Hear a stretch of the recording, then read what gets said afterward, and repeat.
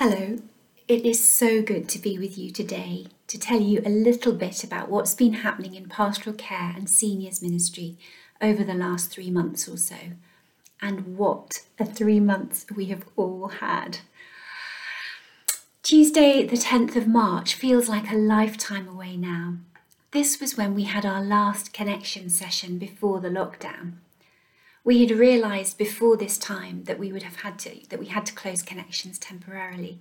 And actually, it was really good that we had come to this conclusion before that session, as we were able to tell our guests what was going to happen, make sure we had as many contact details as possible, as we knew we would need to be able to get in touch with them all. Of course, none of us could have anticipated at that point just how long the lockdown would continue for.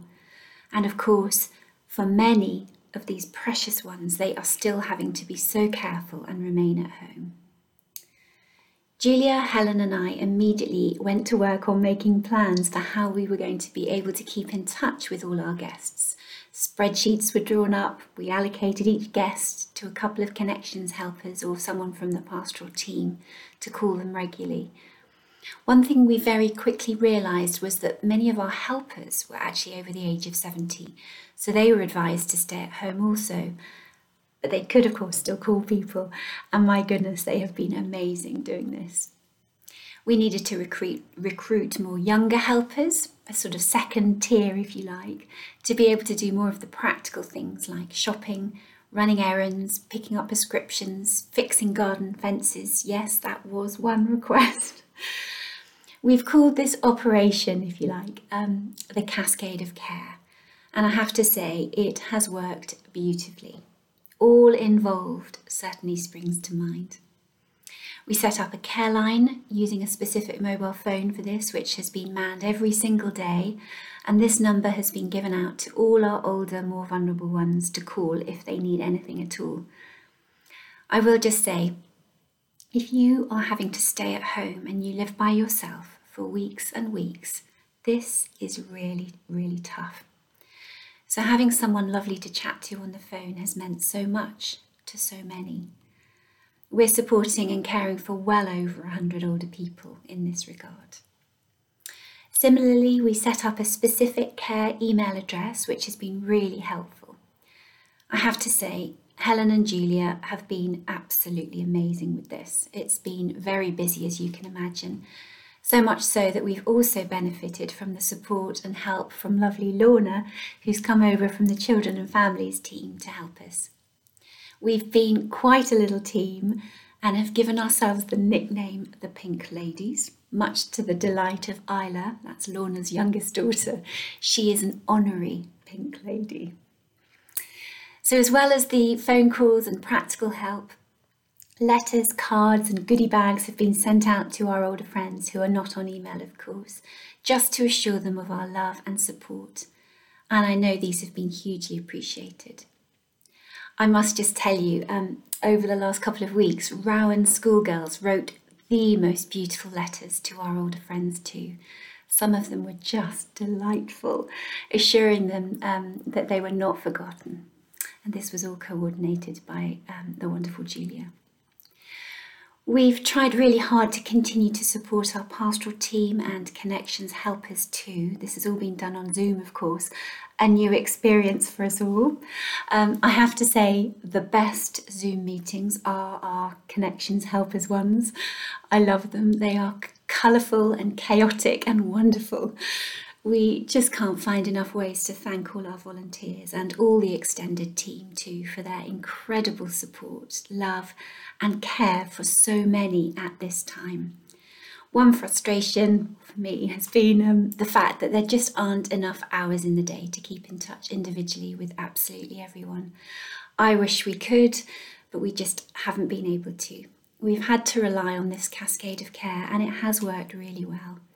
Actually, these helpers all got goodie bags too, just a tiny, tiny token to try and convey how grateful we are.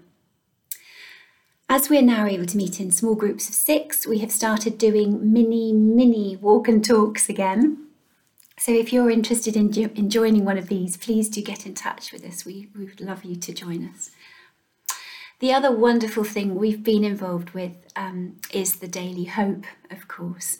And for those that haven't heard about this, this is a free phone line which we've set up with the Archbishop of Canterbury, Justin Welby, with the support of the Church of England and the great Christian charity Faith in Later Life. And the idea came from within our very own connections. Many of you know we have run Hymns We Love here at Holy Trinity, and Steve has done a brilliant job of writing these talks and editing them for the phone.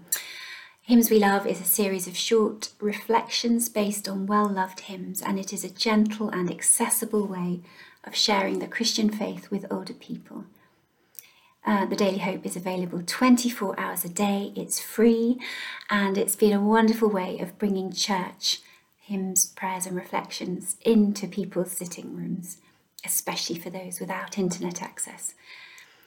To date, we have had over 180,000 calls since it was launched at the end of April. Please keep telling those older people you know about the Daily Hope. We are still aware that there are still so many that have not yet heard about it. We're updating the content all the time. This week we've just added more reflections on option 3, read by Pam Rhodes, focusing on the more sort of mental health side of things that many are now facing. The Daily Hope is an incredible opportunity to share the gospel with thousands upon thousands of older people in our country. And as many of you know, this has been my prayer for some time now. I still keep having to pinch myself when I stop and actually think about how all this has happened. I could chat for hours about all the extraordinary things that are happening, the stories, the encouragements at this hard time. God is amazing. It is a privilege for us to serve him. I would love to end by thanking you for your encouragement and support. And please could I ask you to remember to just keep praying for all our very precious older ones, particularly at this time, who are still having to shield at home, many of whom are finding life really tough and are quite fearful about the future. Could I also ask you to remember to pray for all of us who are finding life hard right now, whatever age. Life really is so very different for us all right now, whether we are children not being able to be at school, university students, or parents trying to homeschool our children and work at the same time from home. It is uncertain and challenging for many of us. I thank the Lord that the verse we shared many times with our older ones at the beginning of this coronavirus crisis is still the same today, and it will be going forward. It's from the beginning of Psalm 46. God is our refuge and strength, a very present help in trouble. Therefore, we will not fear. Thank you.